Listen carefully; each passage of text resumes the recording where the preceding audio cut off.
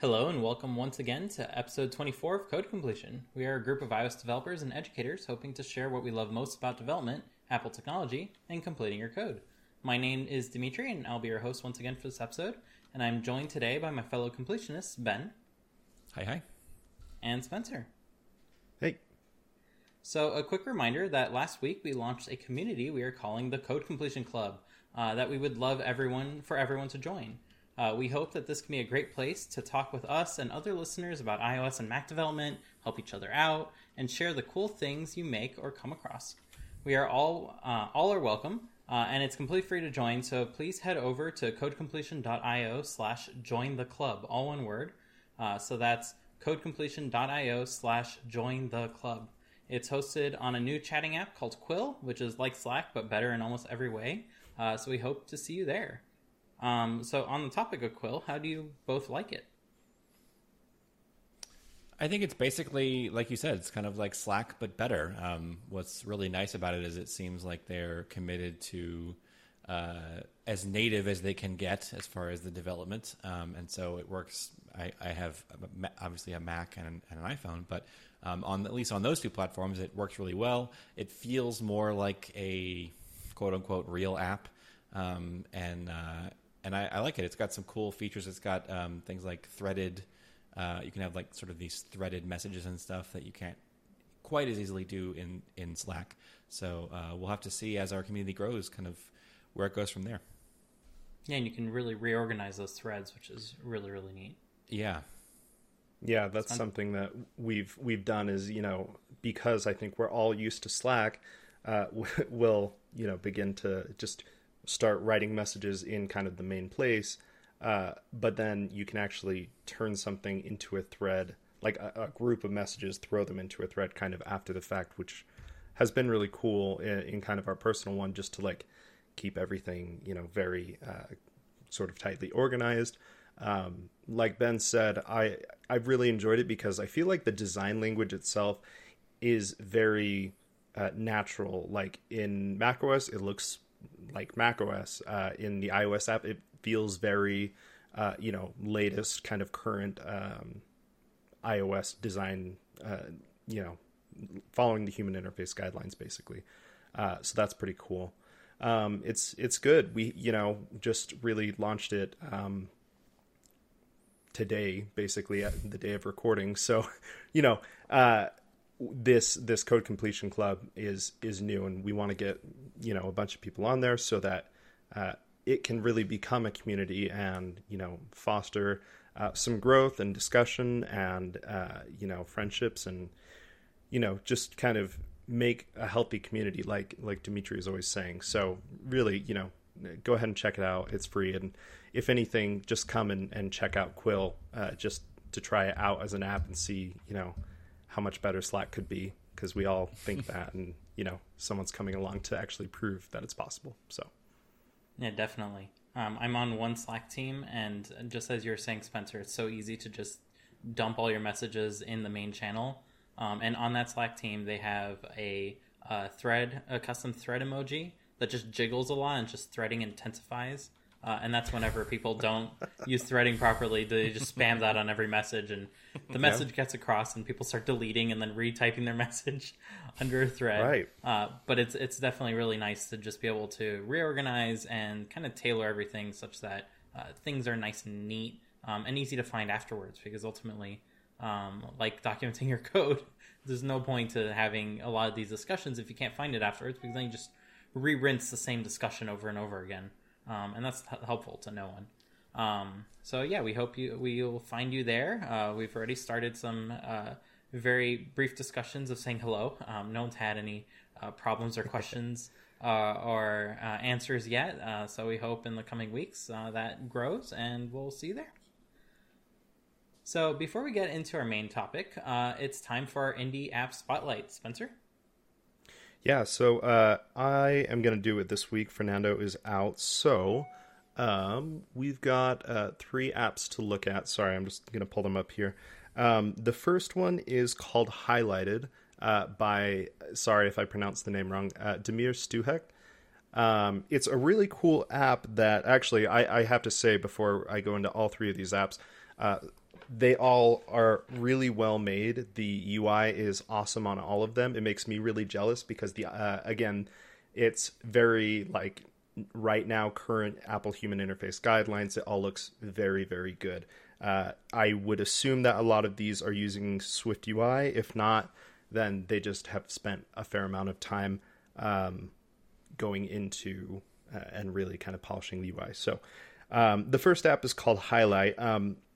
Basically what it is an app where you can kind of keep track of your books, and it's a little bit unlike the last episode's book app where it's not just for tracking books, but you say, okay, I'm reading, this book.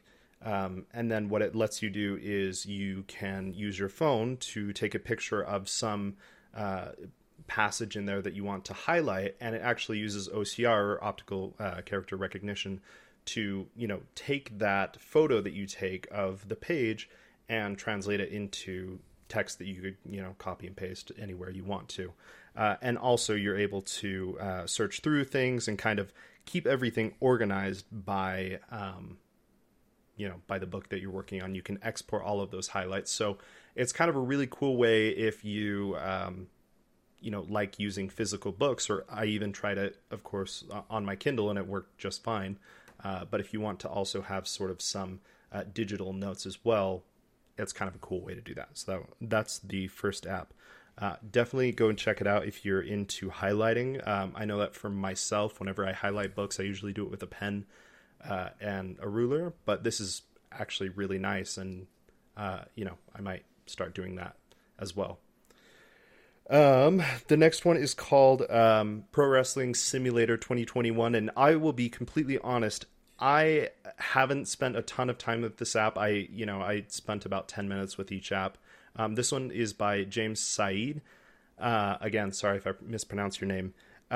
But I was kind of reading through, what it is, and it's sort of, you're able to simulate an entire sort of tournament of wrestling and everything. And I stumbled across a couple Reddit posts of like, hey, is there any app like this game from like 2004, I think it was? And people were like, no. And so I saw that this was kind of a recommendation. I believe this app just came out in January, so it's fairly new. But I noticed he already had like 175 reviews on his app.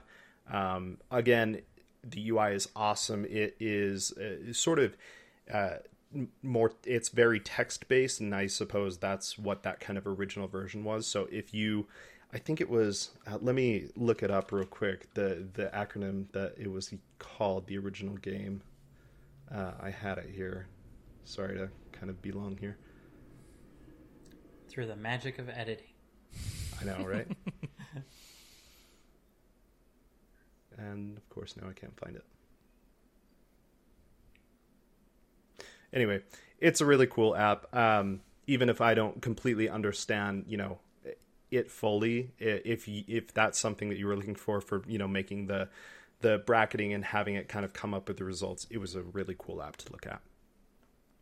And then Replica by, I believe you pronounce it Tiago Martinho. It sounds like it's Portuguese.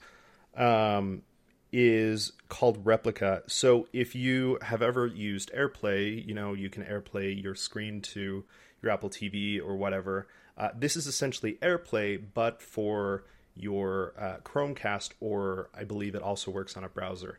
And that's pretty cool. I haven't ever seen anything like this. I know that there are apps with sort of quote unquote native support for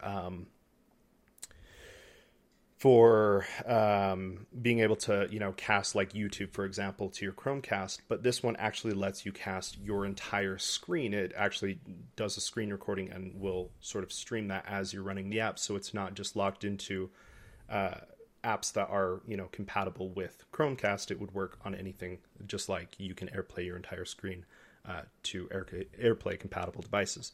So I thought that was really cool, and I haven't ever seen anything like that. So go check that out. It worked great on my Chromecast. He's got a bunch of settings where you can change it to kind of favor quality if you're going to watch a video, or speed with a little less quality if you're worried about latency. Maybe if you wanted to cast your screen, you're playing a game or something. So go check it out. He's done really good work. And again, all of these apps have got some killer UI that makes me jealous. So those are our indie app spotlights for the week. Feel free to send us your app ideas. We've got a long list at this point, but we'd love to hear from you and highlight your app eventually. Awesome. Thank you, Spencer. So on to our main topic, and that is going to be the recent rumors we've been hearing about. So at the very beginning of the month, there was rumors that we're going to have an early March event, and then a mid-March event, and then a late March event. And then at the very end of March, it doesn't look like we're going to get an event after all. But there are still tons of rumors. There's the new betas that are coming out, and these betas seem like they have a lot of new features, which typically coincides with new hardware of some sort. Like those big feature releases, those big point releases, I should say, tend to come at the same time as new hardware, in one capacity or another. And as a result, they tend to leak a lot of extra stuff. So we tend to be able to discern more out of them than others. So one of those first rumors, or not so much a rumor, but actually like a big change, is on the Apple TV. The Siri remote is no longer being referred to as the Siri remote. It's now the Apple TV remote, which makes you wonder if they're coming out with a new Apple TV. So Ben, what would you like most out of a new Apple TV? Oh boy. Well, I think probably a new remote, right? That would be really great. At this point, one of our Apple TV remotes is cracked because it's made of glass on the top, which I feel like is a very interesting choice for a remote, something you're going to throw around on the couch and, potentially have kids playing with and whatever. So I haven't bothered to replace it because, for one thing, I'd like to just replace the whole Apple TV with a newer one, but I'm not going to do that at this point because I don't know what the day count is, but we're pretty far away from the last time that the Apple TV was updated, and that's generally not a great time to be buying such a product because usually you buy it and then the next day they announce a new one. But I think a new remote, ideally a remote that looks less like a candy bar and more like a human's hand would be fantastic. Not only is it small and fragile, but it's also basically symmetrical in the sense that without looking at it, you can't really tell whether you're holding it right side up or upside down. And in particular, because it has like a third of it, I think, is a touch screen as a touchpad. If you're holding it upside down, you end up sort of with the palm of your hand sort of touching that area and then affecting the screen, right? Moving the cursor around and stuff, doing stuff that you don't intend to do. It's by accident because you're holding it backwards. And so there's just a lot of sort of ergonomic problems with the remote that lots and lots of podcasts and articles have talked about sort of ad nauseum about how it could be improved, that it looks pretty when it's like sitting on your coffee table, right, as a piece of art, but it doesn't really work that well as a device and as an input mechanism. So that would be definitely top of my list. I don't really have any major problems with the UI or kind of how the Apple TV works. I don't have, just for the record, I don't have a Chromecast. I don't have an Amazon Fire Stick. I've never even used any of those other systems. So, if they're better in various ways, I don't know if they're better. I can't speak to that. But for me, the Apple TV interface, I think, is fine. It lets us get to, all the stuff they want to get to, all the streaming services. And the TV app works well enough to sort of generally highlight the stuff that you might be watching in other apps, as long as those apps participate. And so you can kind of go there for, I don't know, half or more of what we're kind of watching. If we're watching a TV show or something, more than half the time I'll probably end up in the TV app. And I just, you can find the next episode and click it, and it just jumps you right into the appropriate streaming app and then starts playing it. So I don't really have any problems with the UI. But I can say that I am generally a fan of it, not just because of that it's part of the Apple ecosystem, but also the AirPlay is nice if you're going to AirPlay something from your phone or your iPad, and also in general I like Apple's privacy policies better than lots of those other companies. And in particular, we're looking at maybe upgrading to a new TV. We have 1080p, two 1080p TVs, and we're looking at maybe upgrading one of them to a 4K. But I would love to get a new Apple TV to go along with that. And I'm certainly not going to connect that TV to the internet. It's going to maybe connect like once over Ethernet to get a firmware update, and then I'm not plugging it into the internet because I don't trust the TV companies at all to be good stewards of my information. In fact, they've shown to do things like watch the TV screen at all times, so they can, no matter what you're watching, they can figure out what it is that you're watching and then report that back to, whoever, right? Toshiba or whoever made your TV, which they don't need any of that information. So I'm not going to give it to them. So I'm a big fan of the streaming box, and I am a big fan of Apple's incarnation in particular. But I do think that it probably could use like a general refresh of the UI, as long as they don't screw it up. I mean, the downside of doing it a lot is you end up with the Xbox syndrome. If any of you all have an Xbox, you know that like seemingly every couple months you'll you turn your Xbox on and you're like, oh, an entirely new UI for the menu that I now have to figure out how to use that is in no way related to the UI they used 3 months ago. And so now I have to like learn a whole new design language to navigate, to get through my games and whatever. So I think that's, stability is a good thing in this case, right? You open it, it does what you want. But probably sort of to boil it all down, biggest thing for me would be a remote that works. Maybe just give me a D-pad or like arrow buttons and an OK button and a play button, and you can kind of dump the rest. Like we don't really use the Siri functionality very much because it often doesn't even get what we say correct anyway. So yeah, I would say make it fit my hand, dump the touchpad, give me a D-pad, and I'll be good. It's funny you mentioned the TV app keeping track of what you're watching, because the only time I get new notifications of like new episodes are available is after I watch the episode of the thing that becomes available. Nice. So I hardly ever use the TV app because I'm already like on top of the hypothetical thing. One thing I would love to see from the TV app though is like upcoming, like if it can guesstimate like at what time a new episode will come on, and I could see that in some sort of schedule, that would be awesome. Because then a TV guide, if you will. Yeah, well, that crazy talk. Impossible. Yeah. But that way I don't have to keep in my head, and it's one less thing to kind of think about. Spencer, how would you? What wishes do you have for the Apple TV?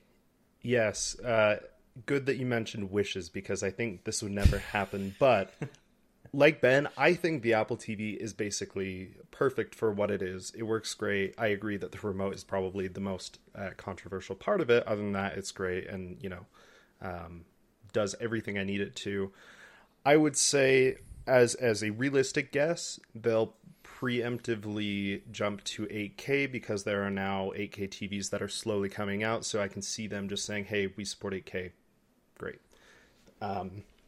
All of the, HDMI specs are out and available. The Xboxes, PS5, all support 8K. So it's getting there. I can see them doing that. As a, sort of a wish, I often have more than one device connected to my TV, like my Apple TV, like my Switch. And switching between inputs is always a pain because I can't use my TV or my Apple TV remote. I would love if they would do a sort of multi-port Apple TV that lets you pass through, because I use a separate box for that, and one, it costs money, and two, it's, I don't know. It's just probably not mediocre at best, I would guess, right? Like, yeah. I've used it before, and they're usually they don't work that well. They're not that good, and it runs Android OS like on top of that box, and it's like, all I want you to do is switch inputs. That's it. You don't need to have apps built into that. I already, it's just a whole thing. So if they could have, maybe like a little elongated Tic Tac shape Apple TV, that'd be sweet, with like 3 or 4 HDMI inputs. That would be a dream for me. All the way 10 inputs. 10. Yeah, whatever. I mean, it already does. It already controls, my my sound bar and everything. The only thing I ever have to use my TV remote for is switching inputs, and that's a pain. What if they made an Apple TV soundbar? And it's like a sound bar, it's got multiple inputs, it's an Apple TV. It's never that would be great, yeah. The home bar. The home bar. Yeah, the home bar. I mean, they've got capacity because they canceled the home pod, so now they can just start making the home bar instead. I know. That's not a bad point, because I was talking to Dimitri earlier, and I said, man, I really want to get a second HomePod so I can do the stereo setup. But if they make the home bar, perfect. I'm golden. I don't even need one. So can they have stock, right? Like if you wanted to buy a full-size HomePod, you could probably go buy one. Like at the Apple Store. I think I could. The black one is out of stock. It's the white one that's still in stock. Oh, interesting. At Apple. That's okay. I mean, I would have probably just bought one like secondhand because, I got mine basically as soon as it came out and it works great. So, but it's a shame that the HomePods were kind of been discontinued, because something I always thought Apple should do is make the Apple TV an ARC capable HDMI port, which means that the TV can output the sound to the Apple TV from other inputs, and then the Apple TV can just stream that to the HomePods. Now, the part where that falls apart is if you've ever used the HomePod theater setup with your Apple TV, you'll notice there is a delay between the HomePods playing and you interacting with like playing pause and stuff like that. Like, it's imperceptible when you're pressing a button, but it is perceptible enough where it's not streaming it at super low latencies, like a Wii U would have been streaming its screen like wirelessly. So it's not a very low latency setup. It has a few fractions of a second of delay, and that's plenty to really mess with audio in terms of sync. And what the Apple TV does is it delays the video to kind of keep all that going so you never notice. So it's not an issue on the Apple TV, but it would be an issue with other things connected. But if they kind of had a second revision of the HomePods and a second revision of the Apple TV, I could definitely see that as being a cool setup. Now, it's interesting that you mentioned, Spencer, that like you can't use your Apple TV remote to kind of switch inputs and stuff like that.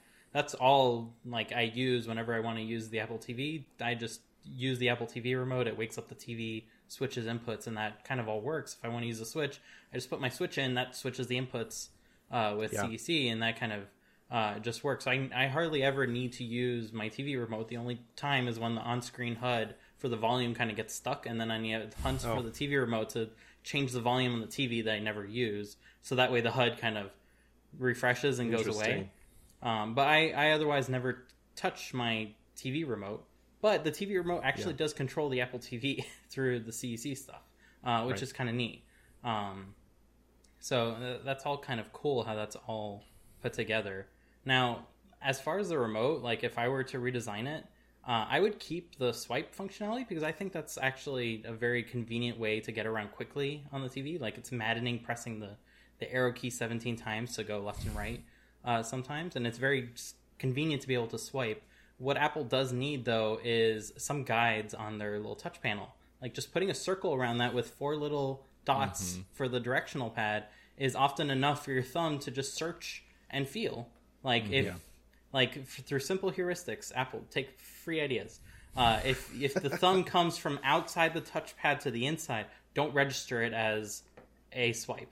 Like, just let the thumb feel around. It can find where those 4 dots are, and then it knows where to press. Because there's a lot of like secret commands on the Apple TV remote. Like, if you press on the right edge, it will skip 10 seconds forward.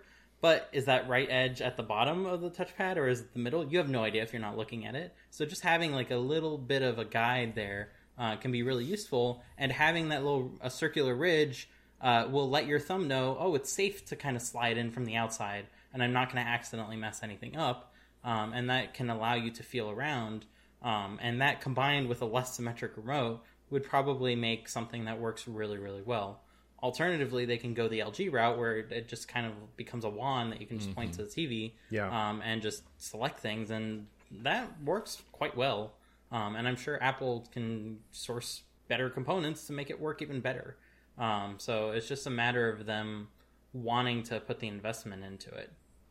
Yeah. Well, one thing I forgot to mention, I would love to see them adopt, and maybe this is going to be a little controversial. I'd love to see them adopt mouse and keyboard support as well. There is keyboard support. Mouse support. Because now that the iPad is introducing mouse support, You've got, things like games or remote, VNC devices where you could sit at your TV and work off of your computer. I can see that being maybe a little bit of an edge case, but at the point where they probably have a fair amount of the implementation done just with an iPad, I think it would be cool to see that support come over to tvOS as well. Well, especially considering that the Apple TV as a product is priced at what, 2 or 3 times, the price of the average sort of streaming stick. So if you want to continue to justify, I feel like at the time it probably premium price, but it kind of made sense. But like the more the Apple TV has been a product, and the more that it has, I guess I should say, the more that other products have kind of caught up to it as far as functionality. I think it'll be difficult for Apple to, I say this and they're going to do this exact thing, but to announce a 2021 Apple TV where it is essentially what they've already been selling, maybe slightly improved in a few minor ways, and charge that same $200, $250, whatever they're charging for the Apple TV, and say like, yeah, you can go buy a, what is it, like $40 Fire Stick, but like buy this other thing instead because it's much, much better. It's like, well, yes, it is better in a variety of ways, but like, is it really, right? And I think it's more of this is a computer for your TV might actually help like justify that price than absolutely if like, all it does is stream Netflix, right? For example, or even the only reason I have. Oh, sorry. No, go for it. Sorry, I was just going to say, like, that's a good point because the only reason I have a Chromecast is because I already bought a $300 Apple TV. The Chromecast was $50, and I needed it for my other TV. So, in a realistic sense, if there is a reason, a good reason to pay that, right? The Chromecast does 4K. It does HDR. It has streaming services built in. So where are you going to differentiate yourself from that? Or and in many cases, those streaming apps are shockingly similar in their implementations, right? I mean, they they look almost exactly the same as their Apple TV app versions. I mean, something Apple could do also is turn the Apple TV into an iOS desktop. Stick an M1 or an A14X in there. I mean, the chip costs the same to them. I mean, they can just make a super low price point for a super limited device. Those that don't need a full-on computer to do full-on computer stuff and would prefer an iOS-like interface that's much simpler and easier to use, they could use that as their computer, whether it's connected to a TV, whether that's connected to just a monitor with a keyboard and mouse. That could be a really easy setup for a lot of people, and it could be a really price-conscious setup for many as well that don't need something more than that. And that would justify a lot of the points. Another way to make it work is to make it a gaming device. Like I'm sure the A14X is going to be no slouch. Include game controllers when you sell it, then it becomes viable as a gaming device because everyone will own the stuff that you need to game with it. Have either of you already played has Apple Arcade? A game on the Apple TV using the Siri remote, like turn sideways like they tell you to do? Like half of one time. It's not very good. Is it terrible? I've not done it. Yeah, I it is just as terrible as you think. Okay. I mean, you can pair like an Xbox or a PS4 remote or controller, and that's what I would do if I was going to do that.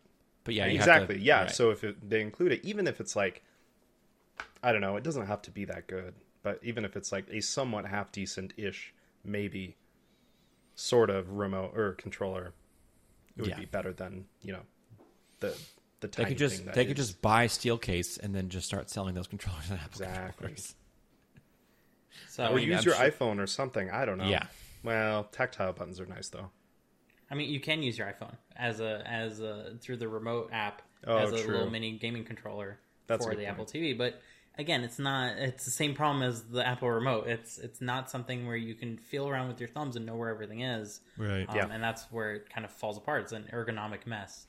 You know what else I want? This is never ever going to happen, but I want tvOS to be more opinionated about how streaming apps are supposed to display playback controls, because every single time I get into one of the 6 or 8 different apps that we use for streaming various kinds of content, I have to remember which version of the on-screen controls does this app use, like YouTube versus playing something from directly from Apple, like if you bought a season of something, or Amazon or Hulu. They all work a little differently, and it drives me crazy. And I so often I will the HUD will come up, right, and I'll be like, okay, I've figured out what I want to do. I want to dismiss the HUD. And in YouTube, you can actually hit, I think it's the menu button, and it makes the HUD disappear. Yeah. On any other app, if you do that, it kicks you out of the app, kicks you out of the video that you're watching. That's I would love to be able to have a little, and I realize that's a little, from a developer perspective, that's a little heavy-handed, right? That's hey, we're going to dictate to you how you're supposed to do this. But on the, which as a developer, I'm kind of, you're allowed to do that. But Apple already does that in so many other ways, sort of dictate to us as developers how we're supposed to do things. I think they should just, for the sanity of everyone who uses streaming apps on the Apple TV, I feel like it would be just so much nicer if they said hey, these are the buttons that you're supposed to support when it comes to playback controls, so that it's mostly the experience. YouTube app.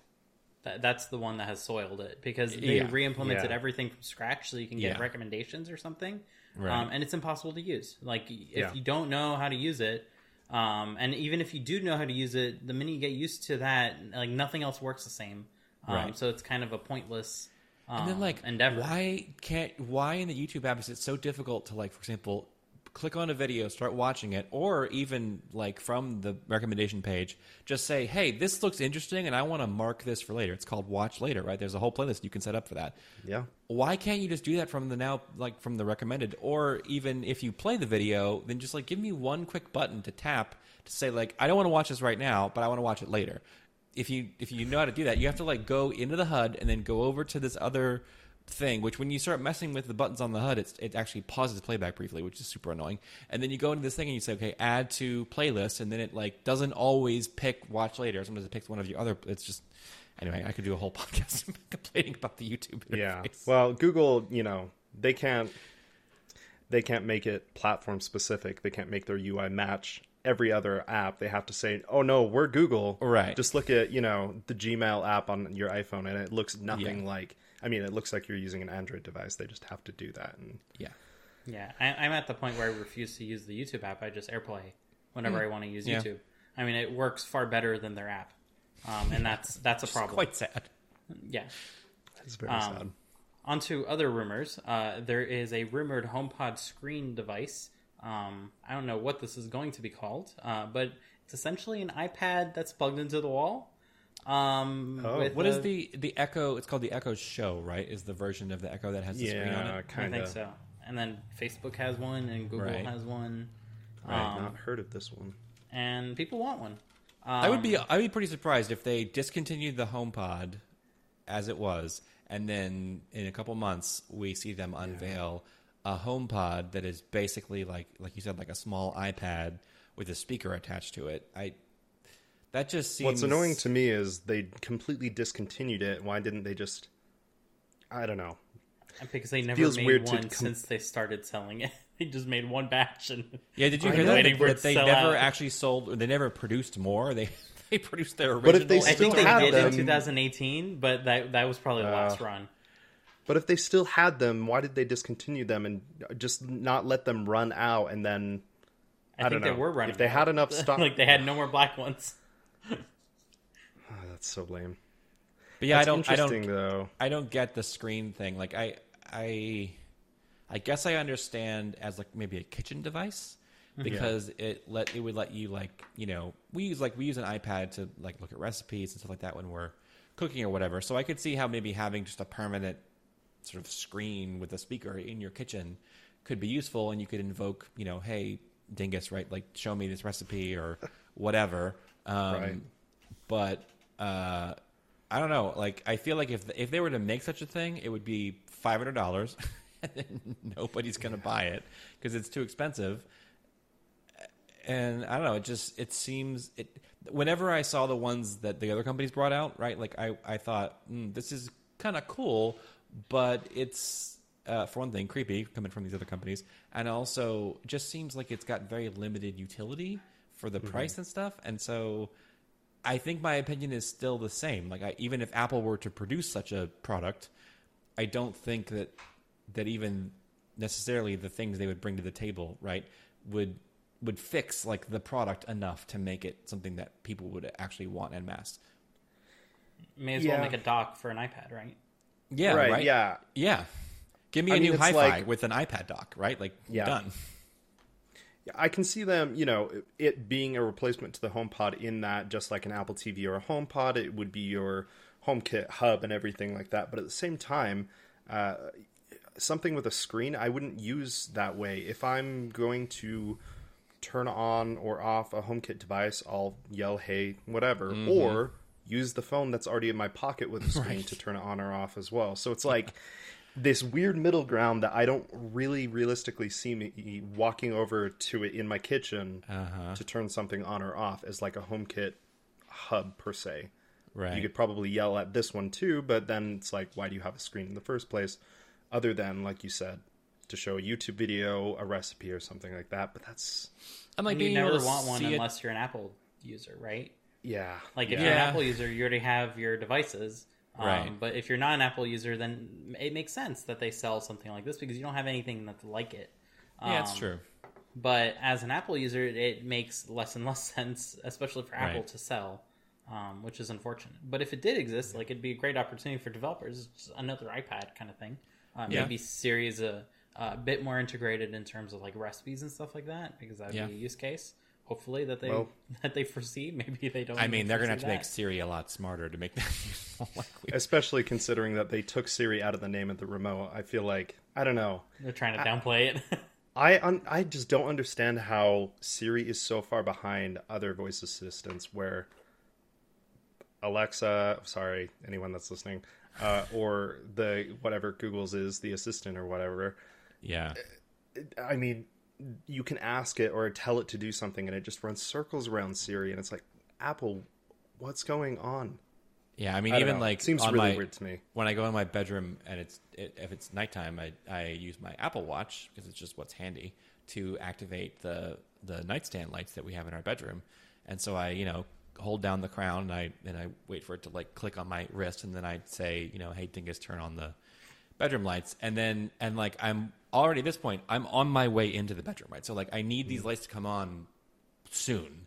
And so like, I'm right on the corner, I'm like walking into the bedroom and I'm like telling it to do it. And usually what happens is that she'll say something like, coming right up, or working on that, or she'll say something like that. Right. And then I don't know, 5-6 seconds will go by, and oftentimes I'm headed for the closet to like, cause I keep like my, I have this like little bowl that has like all of my, like my wallet and all that stuff in there. Right. So like, I'm usually like taking my wallet out of my pocket and putting it away or whatever, right at the end of the day.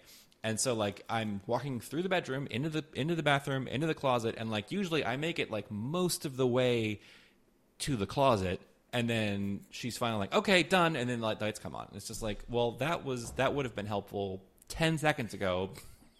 But now at this point, I basically turned the flashlight on my phone on to see what I'm looking at, because you didn't turn the lights on. It's just like, and like, they're HomeKit lights. I mean, it's as integrated as you can get. And I'm invoking it from my watch, and it's all on Wi-Fi. Like, I don't understand why it's so terrible at this point. I mean, I don't think I'm asking for the moon here. I'm just asking for like a thing that you claim to do to work, and do it the way that you claim that it works, in the sort of allotted time.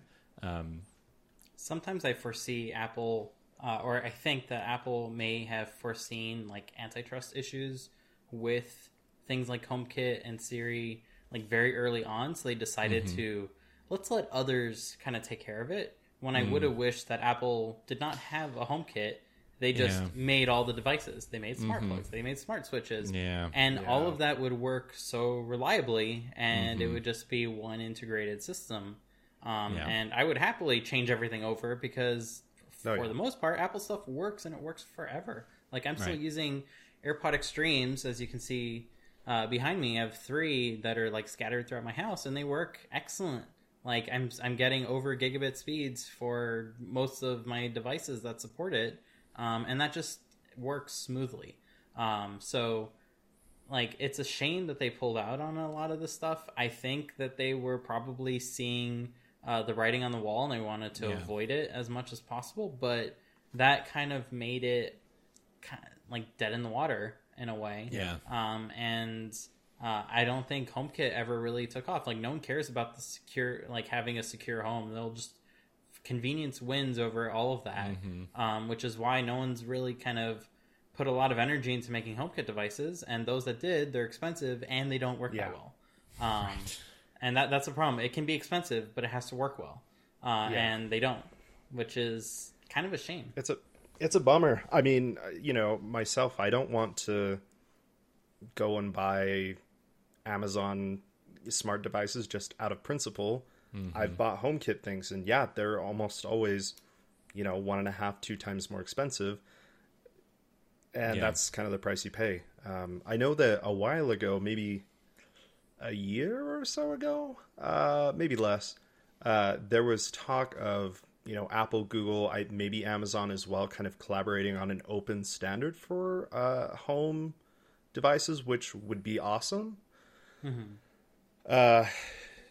You'd hope that with Apple being in there that it would still be secure, and then you wouldn't have to worry about the prohibitively expensive devices as well. I don't know.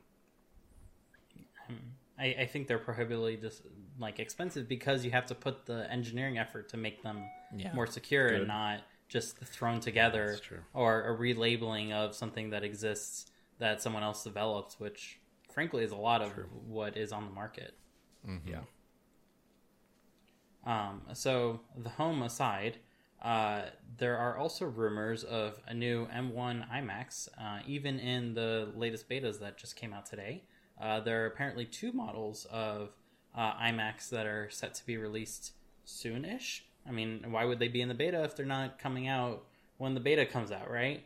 Or that's what I hope. I said in the past that I think the M1 is probably going to have 2 tiers associated with it. There's going to be the M1S, which is going to be like a speedier version of an M1 for the devices that can warrant it, and then an M1X for an extensible M1 for something like a Mac Pro, and that would all be part of the same kind of generation or that year. Like every year we get a new increment, I assume. So maybe we'll be seeing M1S iMac soon. What do you two think? And in fun new colors, apparently, at least according to that one where they were showing off anodized aluminum that looks like, I think it's the latest. They just used the latest generation of, I think, the iPad Air Airs colors. So like a mint green and a pink and a blue. I guess the same colors as like the AirPods Max, right? Most of those colors I don't love, but it would be cool just to be able to buy a Mac computer in a color that is not silver or gray. That would be fun. I have an M1 MacBook Air that I love, and I almost pulled the trigger on a gold one, and then I chickened out at the last minute and ended up getting space gray because I just was like, I don't know, like because I'm not actually a huge fan of gold as a color, but I was like, but it's just so cool and different. Like it had me basically considering gold simply because it was different. I would be all over like a product red MacBook Air or something, but yeah, that would be kind of cool. And it's showing, again, these renders are just sort of rumored mock-ups, but the idea would be that maybe it would go in the direction of sort of a Pro Display XDR shape, so less rounded, more boxy. The stand probably would be a little bit different. Maybe the stand would be adjustable and more than just tilt, which would be pretty cool if you could actually adjust your iMac on its stand, like vertically or even like rotate it from sort of landscape to portrait or whatever. That would be pretty cool. So I bought an iMac in like early fall last year, a pretty high-end iMac for my main computer, which I love, except that it exploded on me the other day because I did a routine Bixer update. That wasn't even that big of a deal. It was like a minor point release, and it decided to just completely explode and tell me that it like couldn't find the hard drive and was just totally borked. So I had to start all over. But other than that, it's been a great computer. And I don't really have a desire to upgrade to an M1 powered iMac at this point for that machine. I have the M1 MacBook Air, but I'm generally speaking, because of my experience with the MacBook Air, I am like all in on this whole Apple Silicon conversion. Like, let's do it. Like, let's convert every single thing in their lineup to running their chips. It's been super stable, nice and fast, no issues at all. And not even really any issues like running software, right? You'd think that with that there'd be this huge problem with half your software doesn't work because it doesn't hasn't been written to run on it. But Rosetta 2, I think is what it's called, right? The newest Rosetta works flawlessly. I don't even know if some of these apps haven't been updated for Apple Silicon yet. Works fine. No real difference in the way that it operates. So I say bring on the M1 MacBook iMac and bring on the sort of M-powered everything. I think it's going to be great.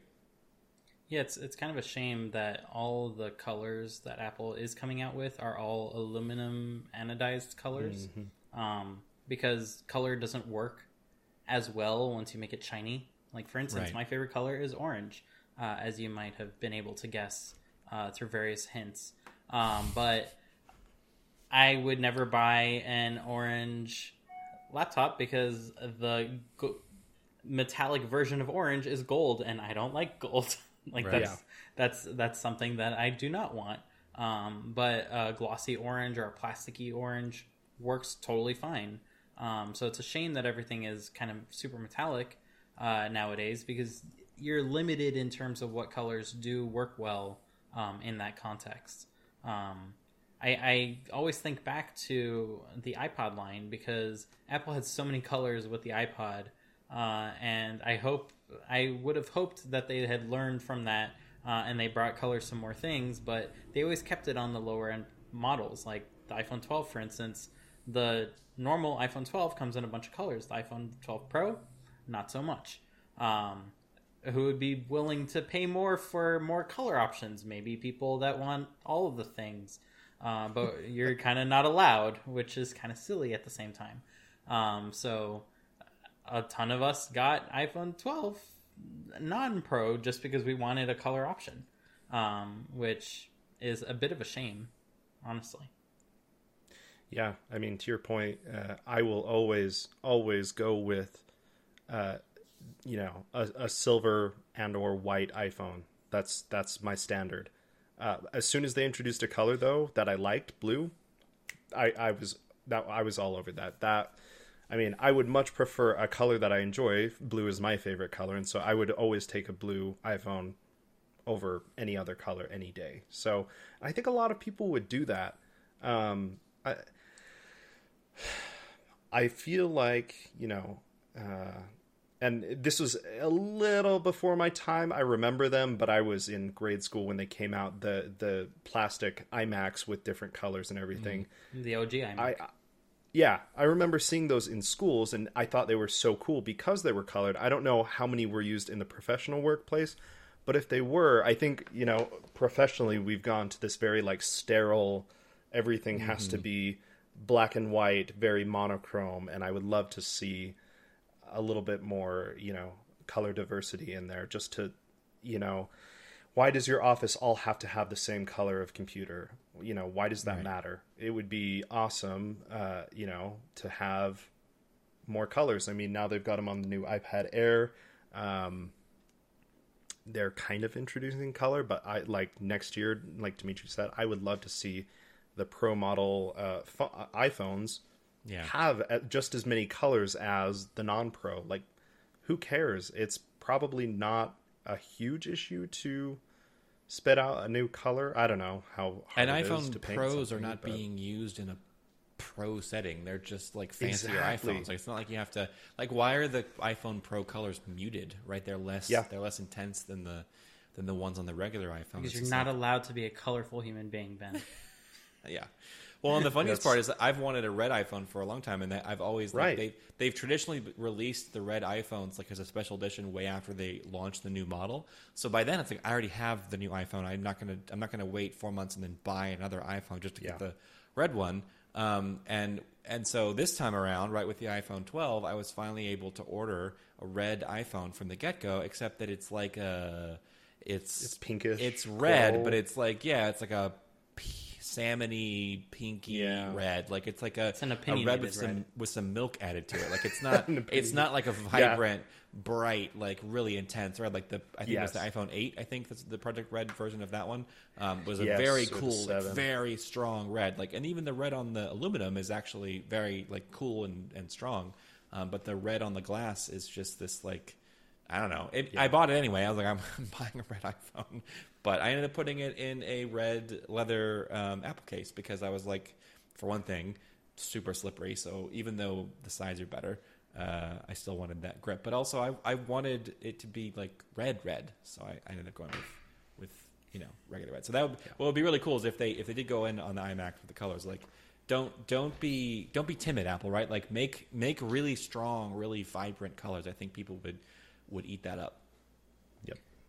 So Apple's listening to this and they're like, this is why we don't do colors. It's like, Ben's not happy with our red, Spencer's not happy with our blue, Dimitri's not happy with our orange. It's like, forget it. Just white and black. It's too hard. Can't please no anyone. more colors.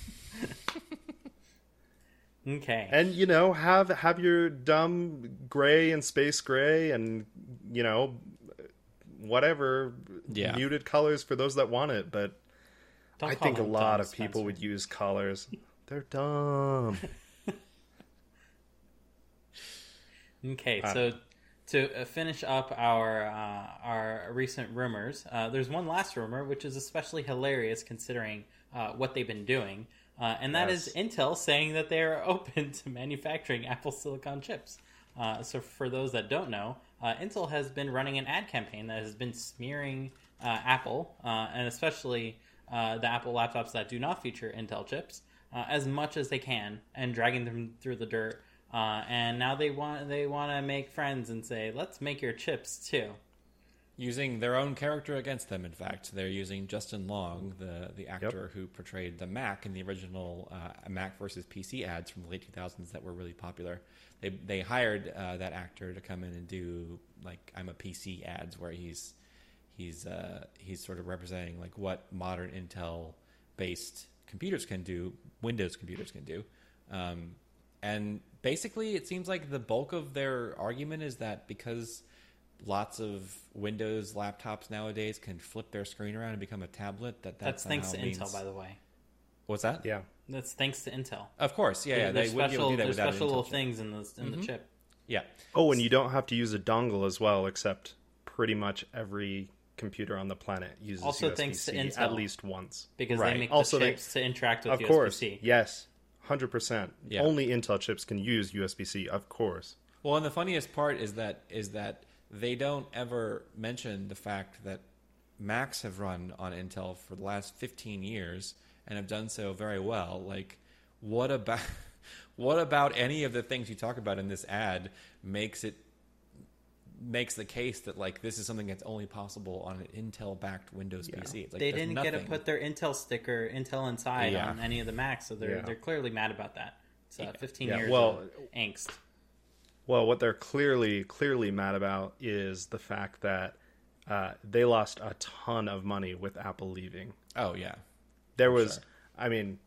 I thought Which, they were technically, they haven't even left manufacturer. yet, right? Because the Mac Pro still No, runs well, on Intel, right? Like, it's sure. I'm sure Apple's still buying Intel chips, Yeah. at a much reduced capacity that they used to, but they are still in the doing next it. few years, But yeah, they're going to it's- lose so much money. Right. Not to mention the bad rep that they got from Apple chips overheating and everything, and then you bring out the M1 in a fanless MacBook Air that just absolutely crushes it. It's like, I'm sure they're just like, oh, please come back. I miss you. Give me more money type of thing. I don't know this for a fact, but I would be not at all surprised if the deal that Intel struck with Apple probably had better margins than the deal that Intel has with the hundreds of because also it's a ran specialized PC chip just for manufacturers. Apple.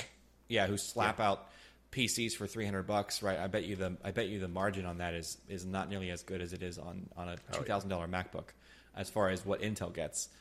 So yeah, I'm sure they are definitely licking their wounds on the idea that, I mean, the thing is they're not really competitive at all anymore. Like, is it?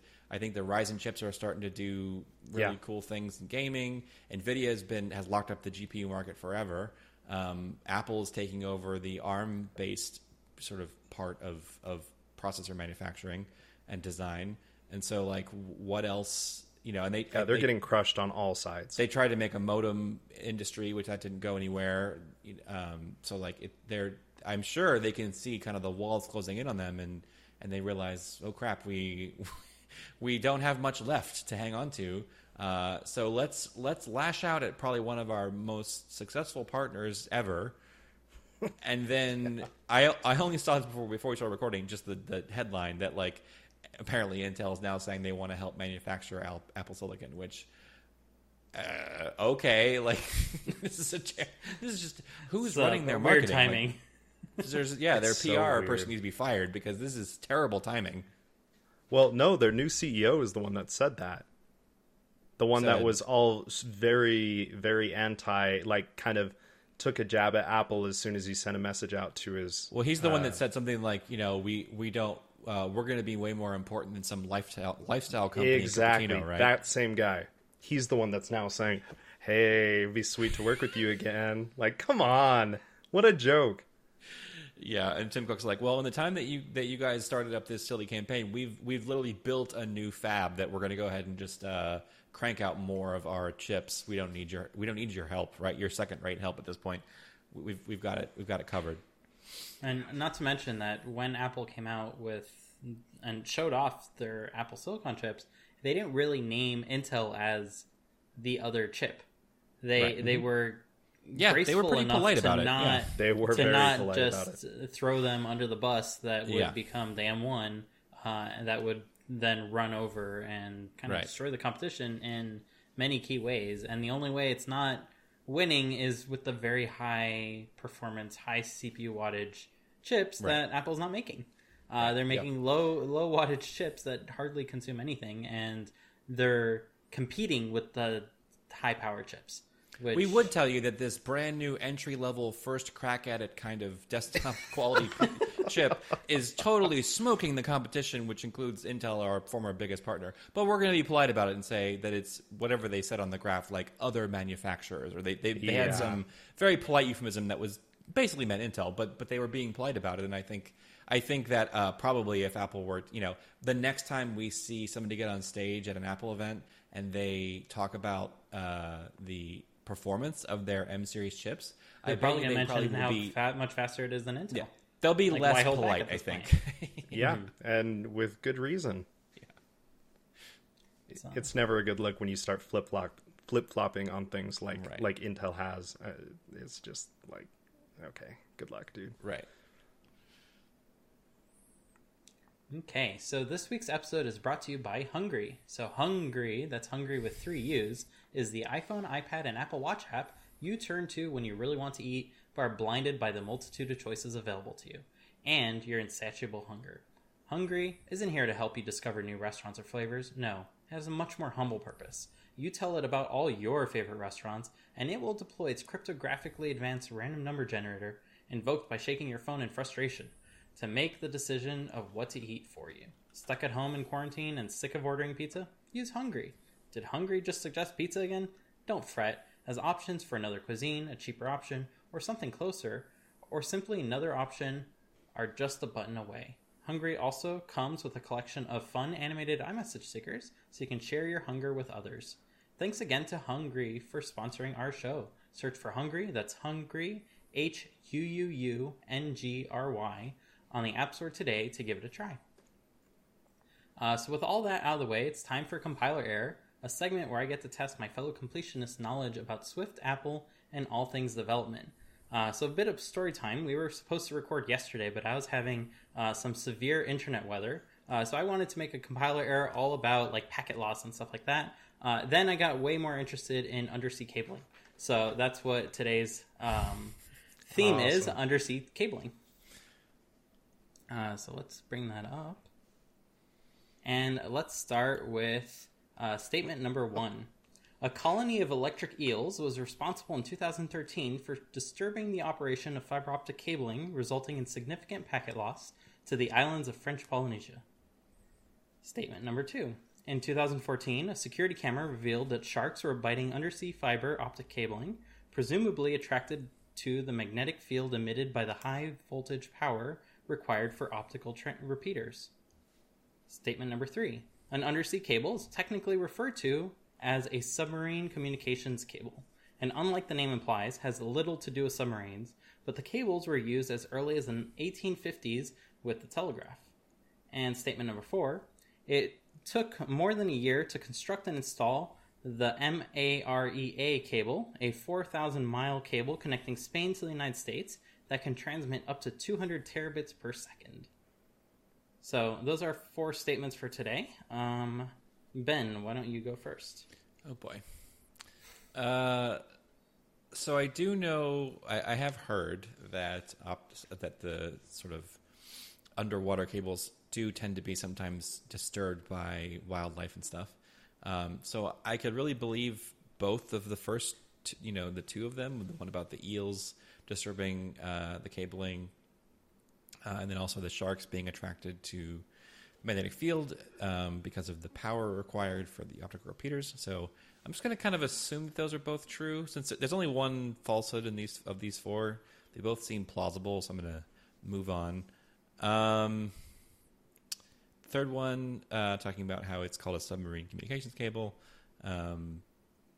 Again, seems plausible. I also feel like I remember at some point hearing about how it is the case that we've been using underwater cables like this for a very long time, including all the way back to before computers, like when we had telephone lines and even the telegraph. So that makes sense. I don't know if the 1850s is too far back or not, but it seems plausible. So the last one took more than a year to construct the Maria cable, I guess is probably how you'd pronounce that. A 4,000-mile cable connecting Spain to the United States that can translate to 200 terabits per second. So I feel like if that's wrong, it's probably the case that it's wrong about one of the numbers. That Dimitri's being tricky and like saying, well, like, yeah, it is a real cable, but it was 150 terabits per second. 198. Yeah, something like that. We accuse him of that all the time. He doesn't actually do that often, but he hasn't done that in so long. I know. We do accuse him of it all the time. Could happen anytime. So I don't know. The first 2 just seem they're very similar. So it's either the case that they're both true, right? Or that one of them is false and you're trying to like throw us off the scent, right? Because again, it seems plausible that would happen, but is it true that both of these things happened? I'm at this There's point, a lot of fish in the sea, my friend. Yeah, at this point I'm just arguing myself into a circle, right? I'm not making any pronouncements or any definitive I'm not deciding on anything. Oh boy, I'm gonna say number 3 because I feel like 1850 is a little. I don't know. The telegraph is very old. Whatever. Number 3. I'm gonna say number 3 because I think the date might be wrong, but these are probably famous last words. Spencer? Yeah. To be honest, all of these sound like fairly legitimate things. Nothing really sticks out to me as like, oh, that's the one. I think the biggest thing for me, well, I don't know. Yeah, I think it's either 1 or 2. I'm just trying to kind of decide which one. I'm sure that there is definitely disturbances, but I feel like a lot of that would have been hopefully thought of and mitigated. You would hope. I kind of feel like number 2, where they're actually biting the cabling, is maybe a little bit of a stretch, where I can maybe see electric eels somehow disturbing things. So I'll go with number 2. Okay. So let's take these in reverse order. So number 4, it took more than a year to construct and install the MAREA cable, a 4,000-mile cable separating Spain and the United States. and you both believe this one to be a code completion, and it is a code completion. And they were especially proud of this. So this was a joint production between, I think, Microsoft and a Spanish telecom operator. And they completed it in a third of the amount of time. So it typically takes quite a few years to actually have the boat go across one of either the Atlantic Ocean or the Pacific Ocean. And they essentially have a giant spool of cable. It's quite thick. And they lay it down little by little. And they're out at sea for quite a long time as they kind of lay the cable. And this one took them just over a year, like a year and a month to kind of put together. And it was the highest capacity cable. Like, they didn't know it would be able to support 200 terabits per second. It was around 160 originally. But once they tested it, they were pleasantly surprised that newer algorithms that have been since developed worked perfectly for kind of getting the most out of that. So that one is true. So going up, so number 3, an undersea cable is technically referred as a submarine communications cable. And Ben believes this one to be the compiler error. And he is most hesitant about the date. But this is a code completion because the telegraph was starting to be used for intercontinental communication back in the 1850s. And it was like towards the very end that they actually completed it. And since then, they've been using these cables mostly for telecommunication. They would use copper cables. They didn't have fiber optic yet, but that worked just fine for the most part. And they are referred to as submarine communications cables. And when I first read that, I was like, oh, this would be a perfect...